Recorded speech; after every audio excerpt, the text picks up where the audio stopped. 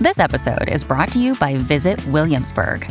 In Williamsburg, Virginia, there's never too much of a good thing. Whether you're a foodie, a golfer, a history buff, a shopaholic, an outdoor enthusiast, or a thrill seeker, you'll find what you came for here and more. So ask yourself, what is it you want? Discover Williamsburg and plan your trip at visitwilliamsburg.com. Another day is here, and you're ready for it. What to wear? Check. Breakfast, lunch, and dinner? Check. Planning for what's next and how to save for it? That's where Bank of America can help. For your financial to-dos, Bank of America has experts ready to help get you closer to your goals. Get started at one of our local financial centers or 24/7 in our mobile banking app. Find a location near you at bankofamerica.com/talktous. What would you like the power to do? Mobile banking requires downloading the app and is only available for select devices. Message and data rates may apply. Bank of America N.A., member FDIC. When you need mealtime inspiration, it's worth shopping Kroger, where you'll find over 30,000 mouth-watering choices that excite your inner foodie. And no matter what tasty choice you make, you'll enjoy our everyday low prices, plus extra ways to save, like digital coupons worth over $600 each week. You can also save up to $1 off per gallon at the pump with fuel points. More savings and more inspiring flavors make shopping Kroger worth it every time. Kroger, fresh for everyone. Fuel restrictions apply. The following podcast contains explicit language.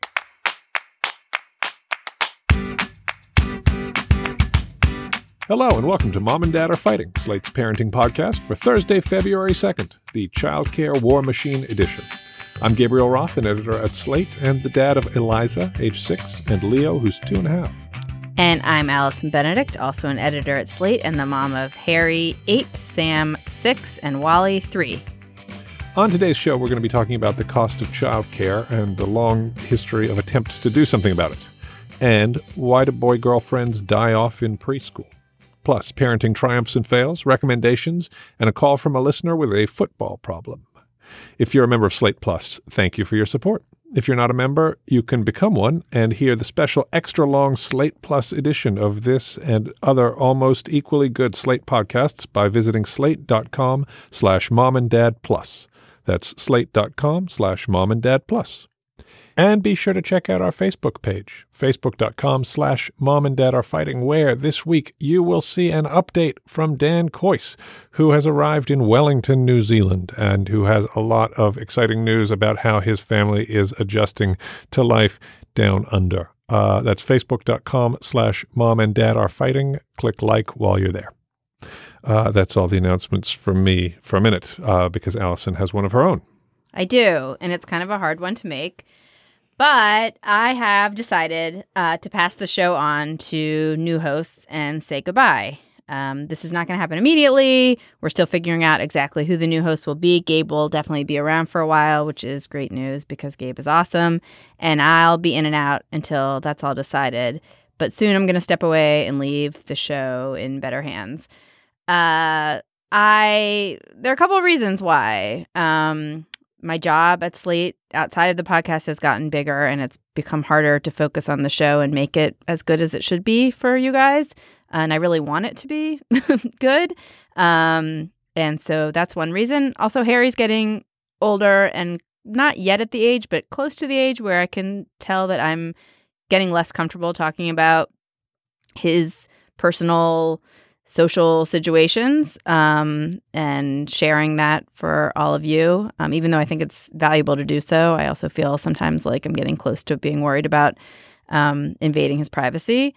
And with Dan gone, or Dan leaving, it seemed like the right time for me to move on. I really, really, really love doing the show. And I love doing it with Dan. And I think we developed a really great thing together and a great shtick, and I'm eager for someone else to get to develop, two other people to get to develop their great shtick together and bring new perspective and experiences to the show because mine are old and tired.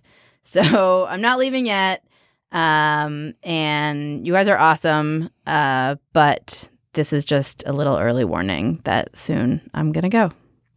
And we're going to have a chance to say goodbye to Allison properly. The next episode of the show, we'll do a whole Viking funeral. What is that? I hope that's not where we set fire to your body, because we're definitely not going to be setting fire to Allison's and send body. it off on the water. And send it off on a burning ship. Yeah, we're not. They're worse. Yeah. No, we're not. I mean, no.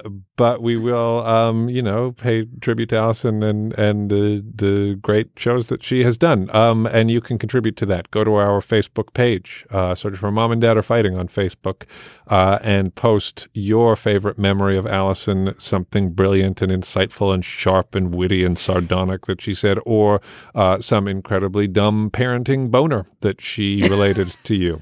And we will relive all of those memories with her on the next episode.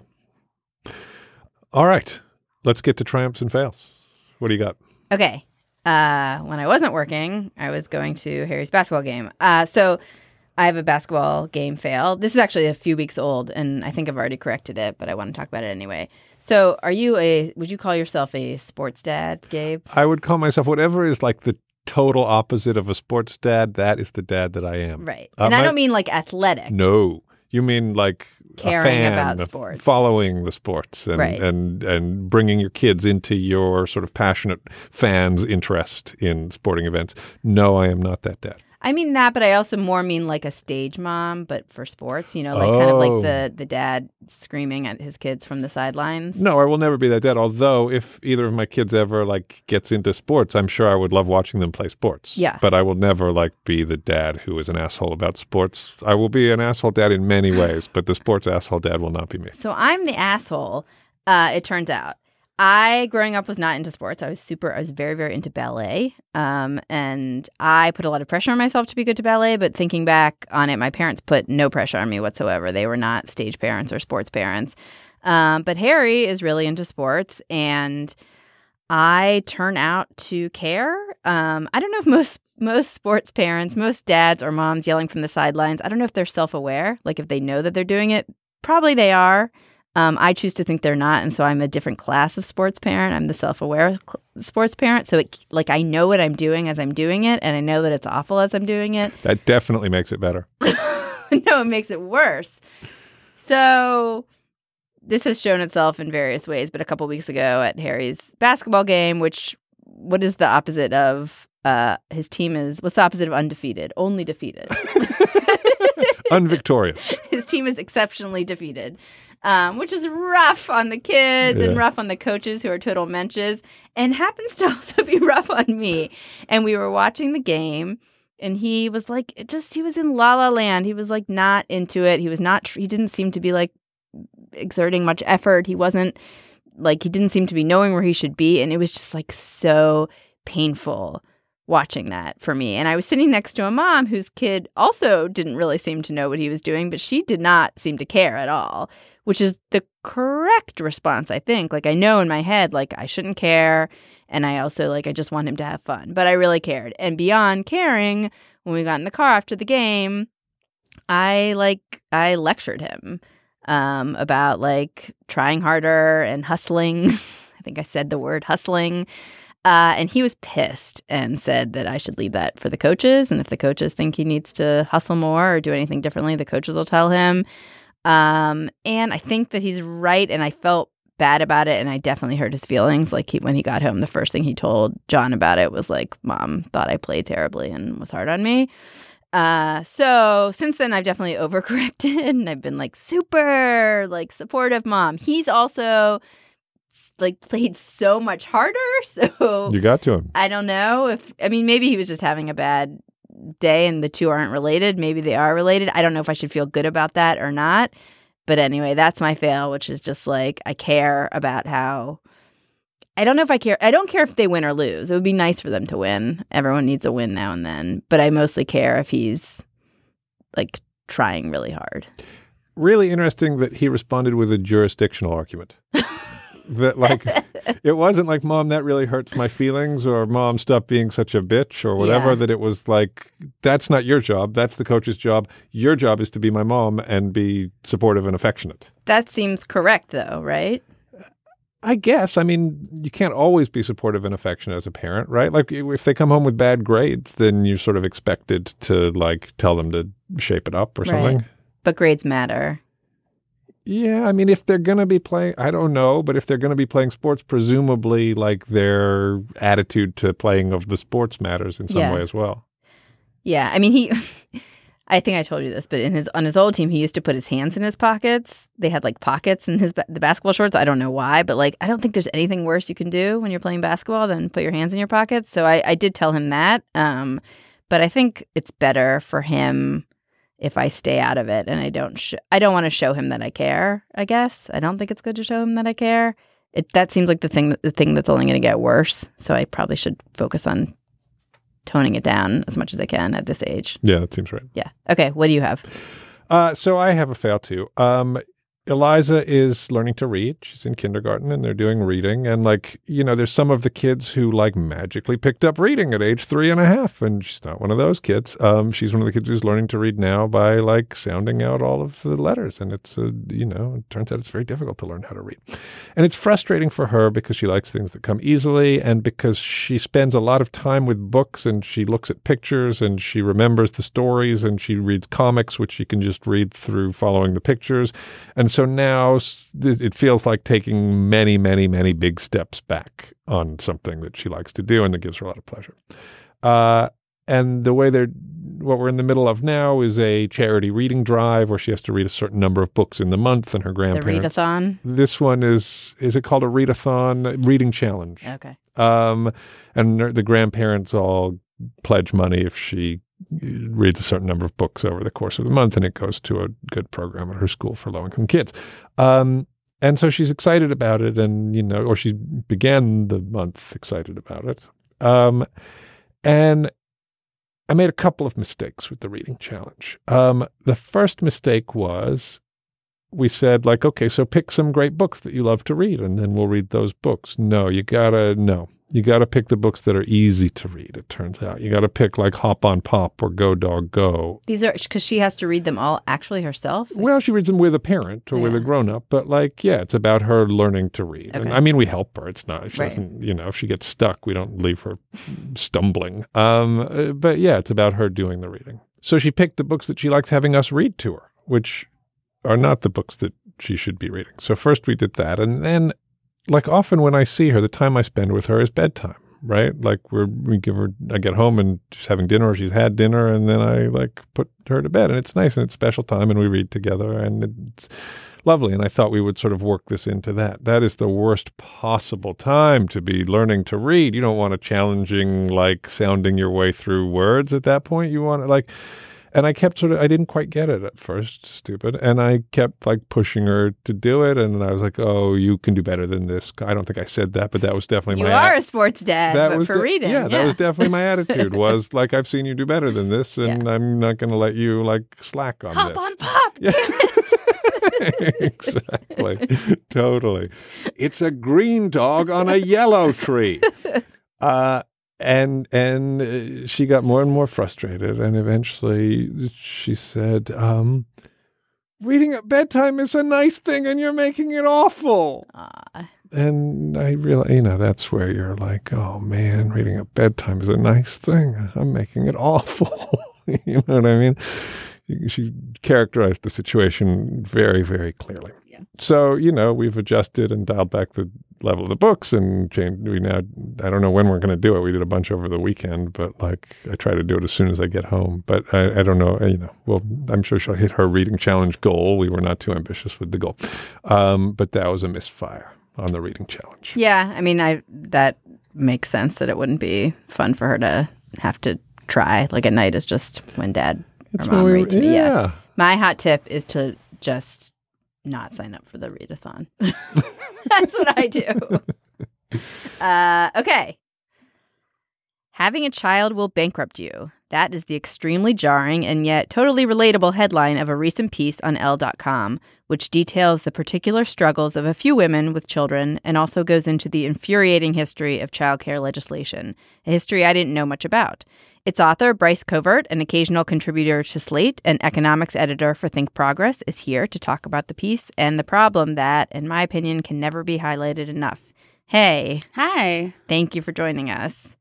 Yeah, I'm happy to be here. So I've read plenty about the cost of childcare, and I definitely feel it in my own life, as I'm guessing Gabe does. But I didn't know the history of attempts at subsidized childcare, and I especially didn't know that once we had a successful program. Right. It's this hidden history that I didn't know years into writing about it as a policy writer. And then I discovered it and was like, oh my God, wait, we actually did this, and it worked really well. So for listeners who are also probably in that same place, this is during World War II. All the men get shipped off to fight in the war, and then, they want Rosie the Riveters in the factory. And so if moms are leaving the house to go work, where do their kids go? During the Depression, there was like a couple of centers. They were mostly run by charities. They were like in weird places. There weren't that many spots.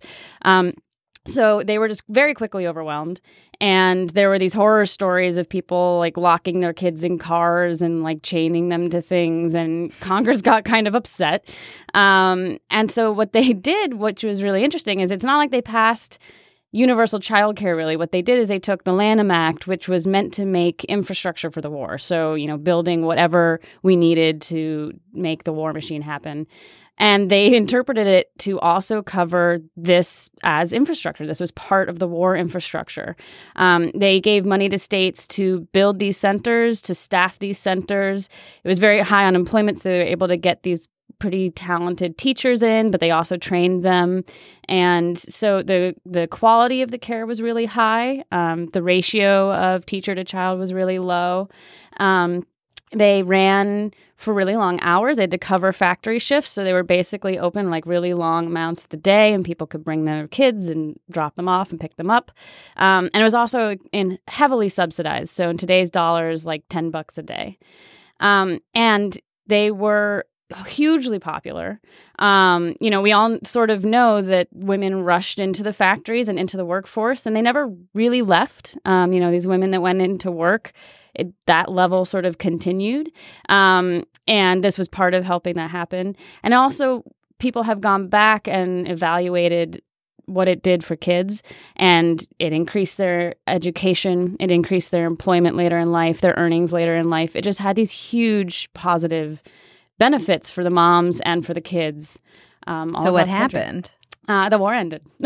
And they just killed it. The advocates had wanted, first of all, advocates for, sort of children wanted to make this not part of the Lanham Act. They wanted this to be originally an actual new program and got voted down. And then they tried to keep it going after the war effort, and President Truman was just like, nope, men are back, women go home. We're done with this little experiment in childcare. And so he first tried to shut it down like the day the war was declared ended. There's a bit of an uproar because husbands weren't going to be home for a while, so they extended it a bit. And then I think after 2 years, it was gone. And that policy debate was framed around the role of women of mothers specifically in childcare. It really was. And it was funny, too. It was almost like a program of last resort, because at first they just wanted childless women to be in the workforce. And then that wasn't enough to fill the factories. And then they were like, okay, we'll do women who have older kids. And then that wasn't enough. And so by the time they got to women with younger children, that's when the Lanham Act comes in, because they're like, we can't leave these babies home alone. So it was all framed around that. And then as soon as men came home, women, again, were supposed to leave the factory. And so they didn't need childcare anymore, in theory.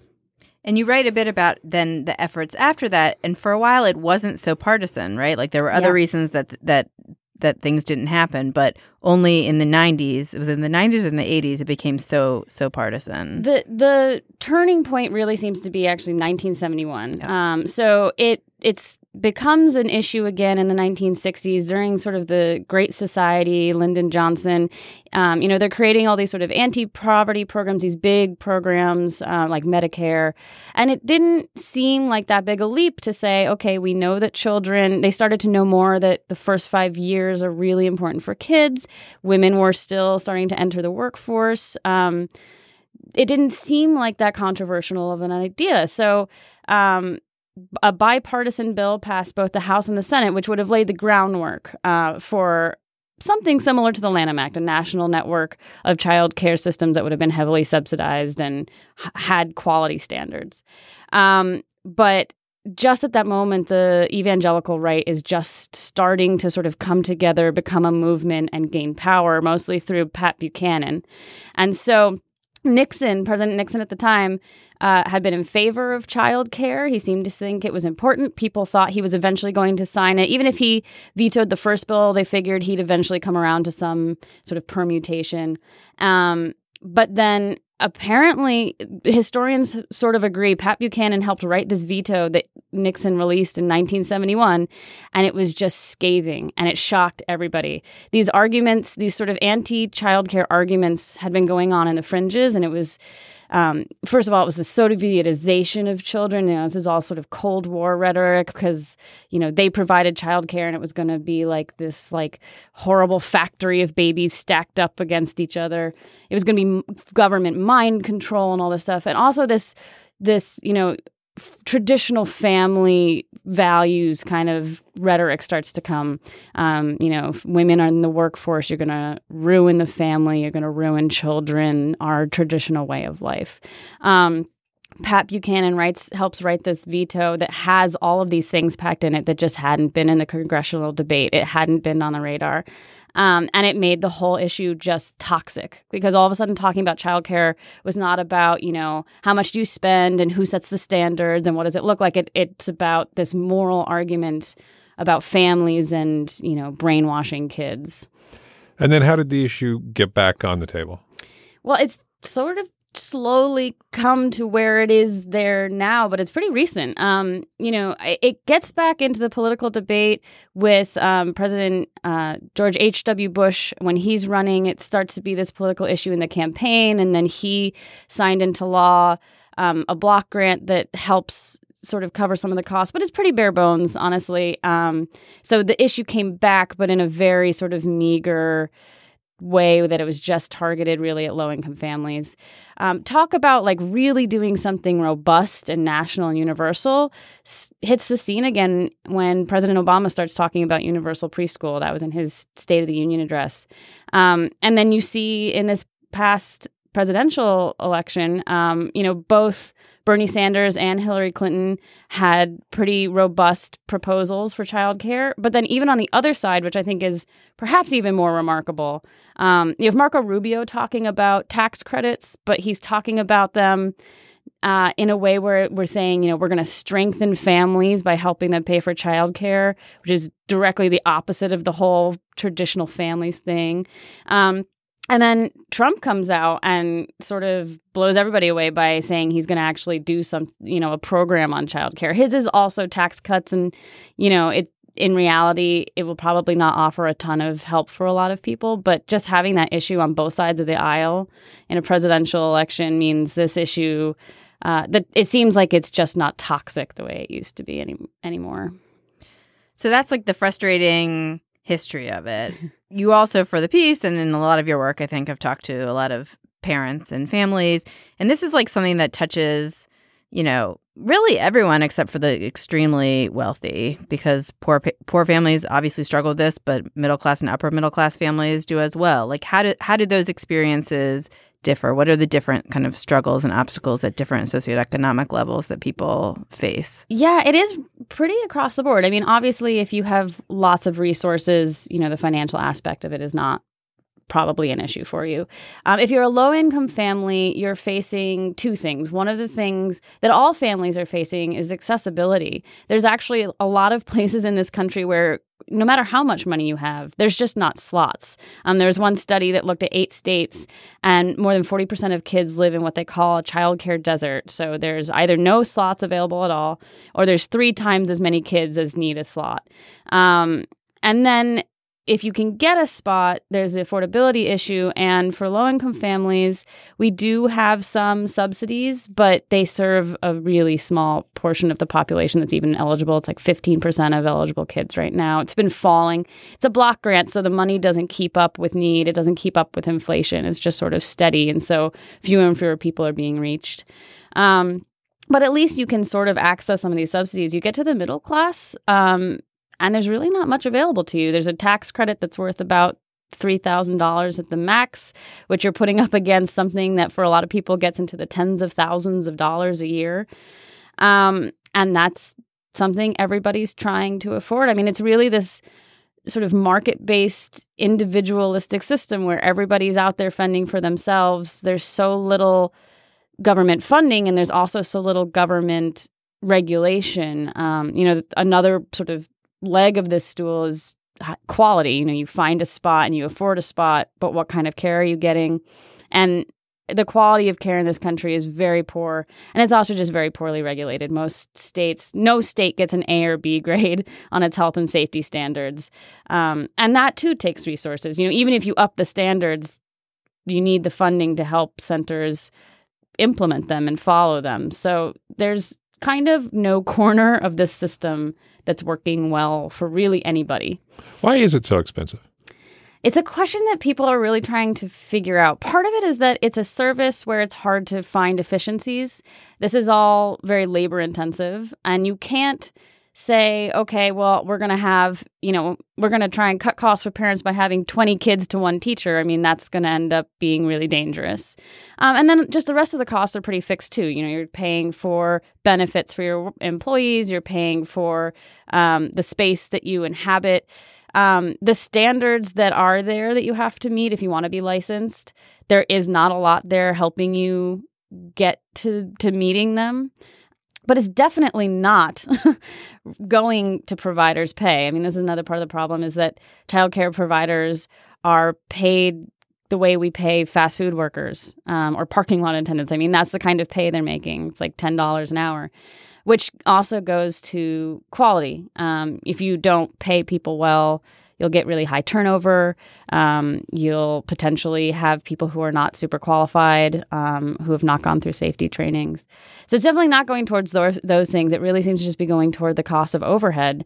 And, I've talked to providers too, and they would like to be able to meet more rigorous standards. They want to pay their providers more. They know more than anyone else that turnover is really high in this industry, and they just don't have, there's only so much you can squeeze from parents, and the federal government is kicking in very little, and no one, this pot of money is just so constrained and so small.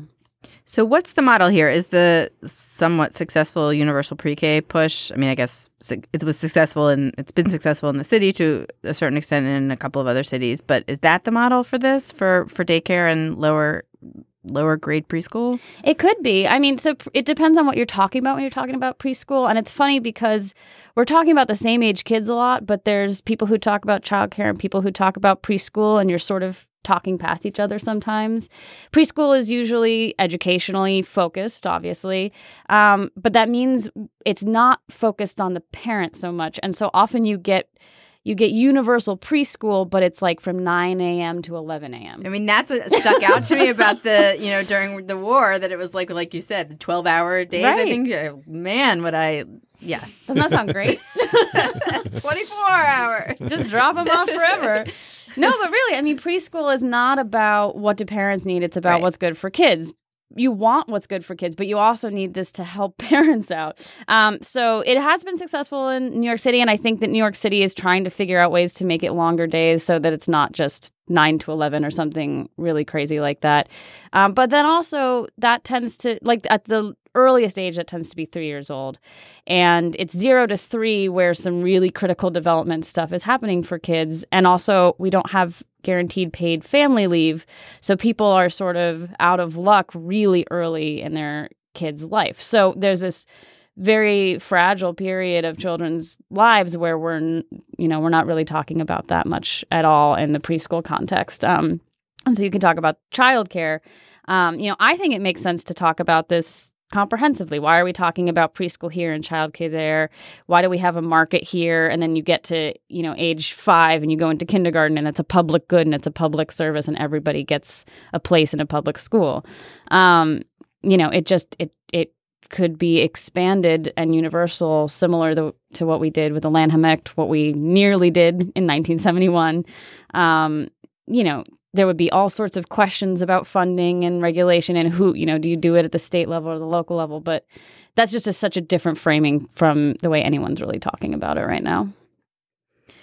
It seems like there would just be, obviously there is a groundswell of support for this, but it crosses all, crosses almost all classes. It crosses almost all types of families. And it's universal, but I guess so is the need for healthcare. And that wasn't easy either, or continues not to be easy. The other thing that's tough with sort of young children and work family issues is that we tell parents, you're on your own until age 5, figure it out. And then they get, and it's the craziest time when you're trying to figure out how to be a parent and be a worker and whatever. And you're really stressed and you're not sleeping. And then at age 5, you sort of age out of it and things are okay. And so your window for organizing people around this when they're directly affected by it, first of all, they're sleeping the least.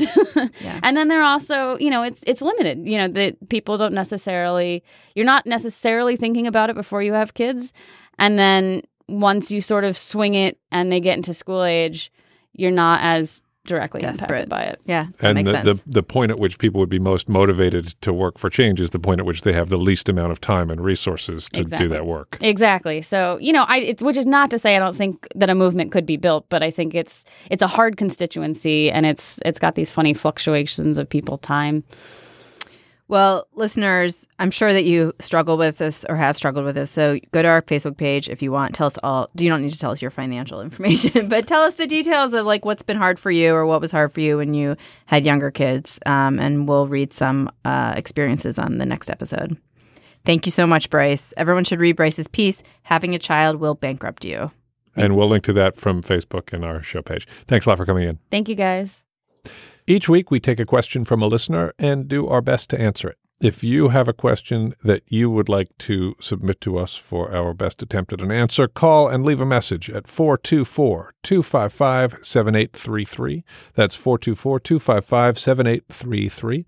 Today's call comes from Laura. I have a question. I'm not a parent myself, but it's about giving gifts to my friend's kids. And I emailed her asking for gift suggestions for her son. She wrote back and told me that he's really into football right now and would like anything related to football. While I, of course, want to make him happy and in turn her happy, I do have personal issues with supporting football. I know firsthand from working with veterans about the lifelong impact that traumatic brain injury can have, neurologically, cognitively, emotionally, socially. I'm really struggling with, do I just not say anything, get him something else, and just say, oh, actually, I found something else for him, or... So the message got cut off, but I think everyone understood the dilemma that you're presenting to us. First of all, on a strict, moral protocol basis, you don't have to give someone a particular gift, right? Just because something is on a wedding registry doesn't mean you have to give them that particular thing. It's a gift. It's supposed to be an act of generosity. So you're within your rights not to just to give a present that you think is a cool present. And hopefully this kid is not such a monomaniac that literally anything in the world that doesn't have a football theme will be a crushing disappointment to the child. So my first impulse would just be to find something else cool that's age appropriate that has to do with, My Little Pony or superheroes or whatever else might be relevant to this kid's interest. If you do want to talk about it, I don't know if it's something that you want to talk to your friend about. It seems to me it makes a difference whether this kid is into playing football, in which case they stand to be, to suffer some of the injuries that you're talking about, or whether they're just an avid football fan, in which case they're participating in something that you don't approve of and that's harmful to other people, but they're not actually in jeopardy. If the kid is playing football, then maybe you want to make your friend aware that, like, hey, do you know that this can have these effects or something like that. But if this were me, I would just figure out something else that's nice and give them that. And if they're going to be jerks about you giving them a nice present that doesn't happen to be their favorite thing, then, stuff them. I agree with you. And I think if you do want to say something, I wouldn't even say it in this context. Like maybe sometime you can just like send your friend an email with a link to a story that you see about CT if you're actually concerned about like her child's physical well-being.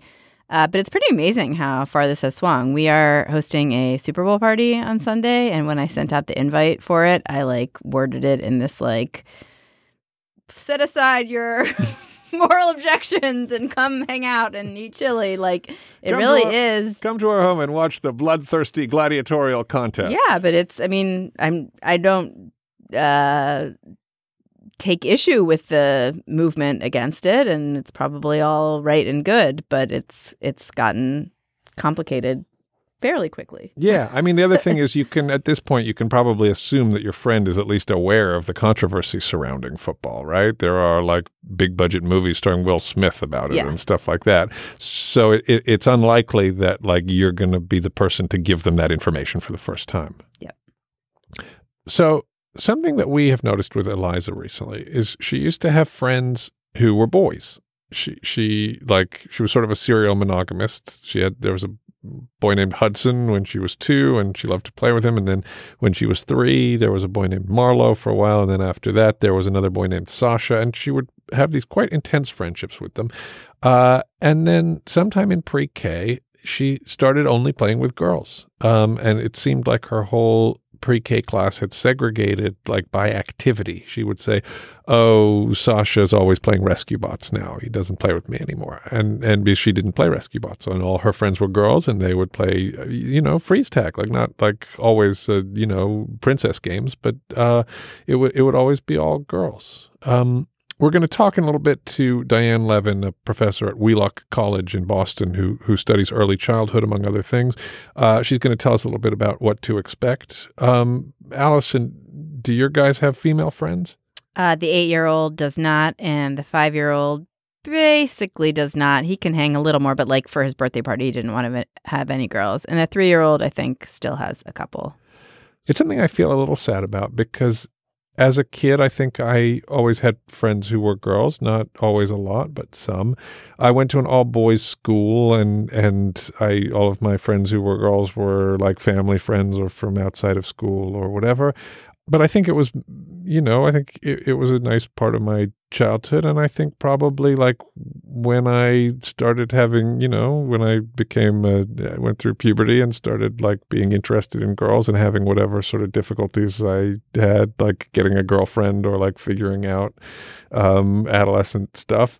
I think like having girls who I like had a long relationship with and like had could talk to about stuff. I think that was like a helpful thing for me in my life. And it makes me a little sad to think that like kids might go through long stretches of childhood without having a friend of the opposite sex, just because like then what, that whole gender is like a mystery to you. And I mean, I definitely never had boyfriends. I never had boyfriends, and I also never had male friends, until I guess high school or maybe later junior high, when it starts to be like, you have a crew that's mixed and some of the people are dating, and it's slightly different. But I never had like a male friend who I called on the phone or went to a movie with.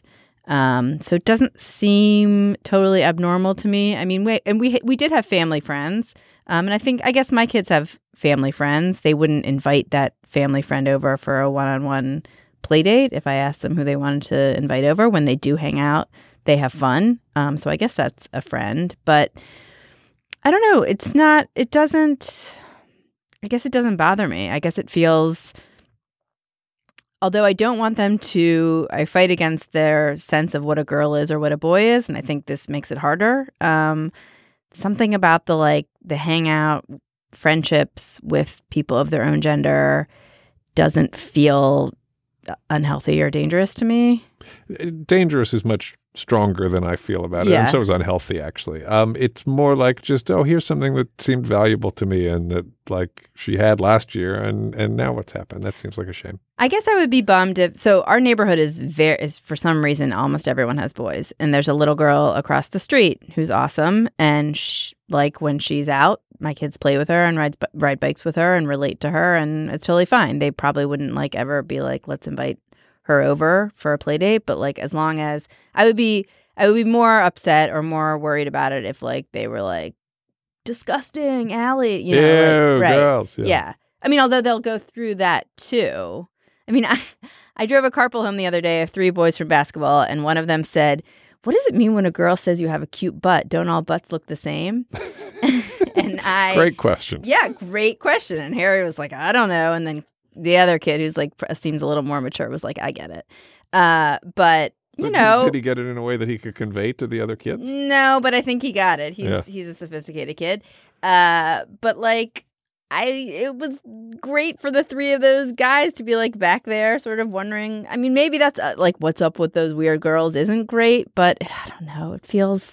It just feels regular to me like in a way that's the normal way that things yeah. are. I mean, maybe that's it's insidious and it's like snowballs into, you know, territory that I wouldn't be comfortable with, but it feels okay now. So to weigh in on all this, we have Diane Levin, professor at Wheelock College. Diane, thanks for being with us. Well, it's a pleasure to be with you. Thank you. Is it typical what's happened in my daughter's classroom? Is it typical in a pre-K classroom to sort of socially self-segregate by gender like that? It's very common. Yes, I hear about it all the time. Teachers often want help figuring out how to try to deal with it in a way where they don't have to be kind of dictatorial, but how to try to find ways to help girls and boys interact more, because the way they segregate does tend to be by the kinds of activities you mentioned. Boys are involved often in activities that are kind of super tough, superhero kinds of male play, and girls segregate into often much more feminine kinds of girl activities, but then it carries over into other kinds of activities. So, for instance, one mother told me that her daughter was excluded from the girl lunch table because she didn't have a Disney princess lunchbox, that's what she needed to have. And one of the reasons why a lot of this is happening is the toys and media that is marketed to young children starting at very young ages is media divided because marketers know it's a way to sell more products. Children get the message from a very young age as they're trying to figure out their gender. I'm a boy, I'm not a girl. I'm a girl, I'm not a boy. What is for me and what's not for me? What about parents? Is it when my kids make a list for their birthday parties and it's all boys, or when they only want a boy to come over for a play date, should I force the issue? Should I set up a play date with a girl in their class even though they don't want that play date? Should I make them include girls on the birthday party invite list? What I would argue is just laying down the law and making them do it isn't necessarily a good solution, because then they just get more sneaky, and as they get older, they learn how to hide things from you, etc. And it just becomes the beginning of an ongoing battle. I urge parents to try to have discussions. So how come you don't want Jenny to come to your party, Joey? You used to like to play with Jenny a lot. And Joey may say, well, all the other boys are going to laugh at me because they don't want any girls to come to their party. I mean, it's not perfect solution, but we're never going to make it perfect. But what we're doing, and there's so many issues like this that come up in these times when media and popular culture and peers manipulate so much in children's lives at younger and younger ages, the more we can stay connected with our kids and develop these kinds of communication where we complicate their thinking a little bit, we get them thinking about these issues a little bit more, we give them new ways of beginning to think about it. Is there an age where cross-gender friendships come back? Do they become more common again? And when does that usually happen? Well, the issue is what's happening now as boys and girls get so alienated from each other because things are so stereotyped and so objectified in terms of girls are objects for being pretty and sweet and boys are objects for being tough and macho. When the relationships come back, it often is around sexual behavior. I think, when they having the kinds of relationships that happen in the teen years, but kids have developed fewer skills for having positive care-connected relationships when they're older with the opposite gender, if they've been so objectified and they're thinking about them and had so little opportunity to relate to each other when they're younger. All right. I think that's all the time we have today. Diane Levin, thank you so much for being with us. Diane Levin is the author of So Sexy, So Soon and of Beyond Remote Controlled Childhood, Teaching Children in the Media Age. Thanks, Diane. You're welcome. Okay. Time for recommendations, things that we do that you should do as well. Here is my recommendation for you. My recommendation is that you should host a talk show with your kids. If you have young children like me, then maybe you often spend dinner times trying to get them to tell you something about their day or their experience or their feelings, or really just get any information about them at all. And you realize that kids' brains don't work in an adult conversational way where like they're not used to sitting around a table and like synthesizing information or events from their recent past into useful or meaningful anecdotes. And so we had kind of struggled to figure out, like, what do you do at mealtime with like a 6-year-old and a 2.5-year-old or whatever, like other than trying to get them to eat the food properly, then like, what are we supposed to do with this apparently precious family mealtime situation? And we were kind of flailing around at one point recently, and I just started saying like, hello and welcome to the Daddy Show. And this week we're going to be talking about animals. What kind of animal would you be if you turned into an animal? And they immediately sort of sat straight up because now we're playing a game.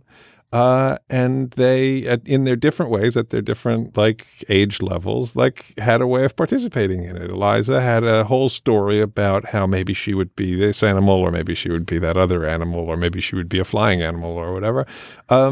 And then Theo watched her very closely, and then I turned to him and I said, what animal would you be? And he said, I would be Stairs, because the game that he's on right now is the game of giving an answer from a different category from the thing that you're asking him about.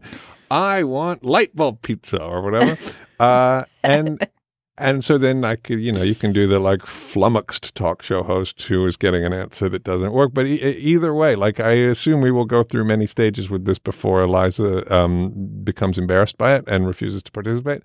But for the age that we're at, it has sort of framed and structured mealtime conversation very effectively. So I recommend hosting an impromptu talk show with your children. That's awesome. You can make it a podcast.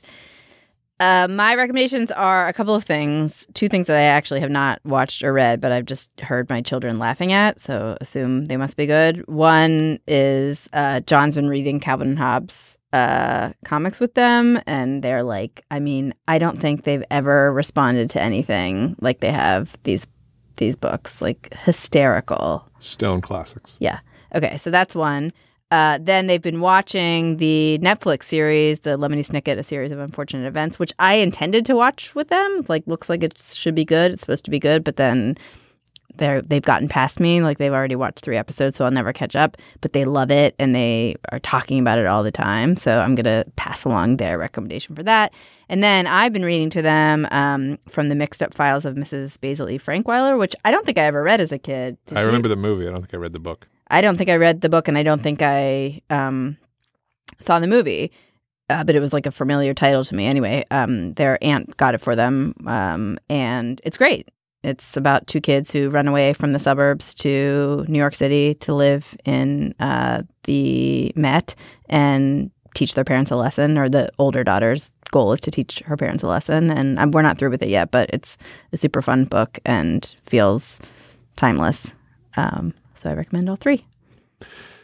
Okay, that's our show. Remember, please like our Facebook page, facebook.com/momanddadarefighting. Email us at momanddad@slate.com. Give us a call for some advice at 424-255-7833. Leave us a review on iTunes. That's a lot of stuff for you to do. Do all of that stuff. Mom and Dad Are Fighting is part of the Panoply Network. See our full roster of shows at itunes.com/panoply.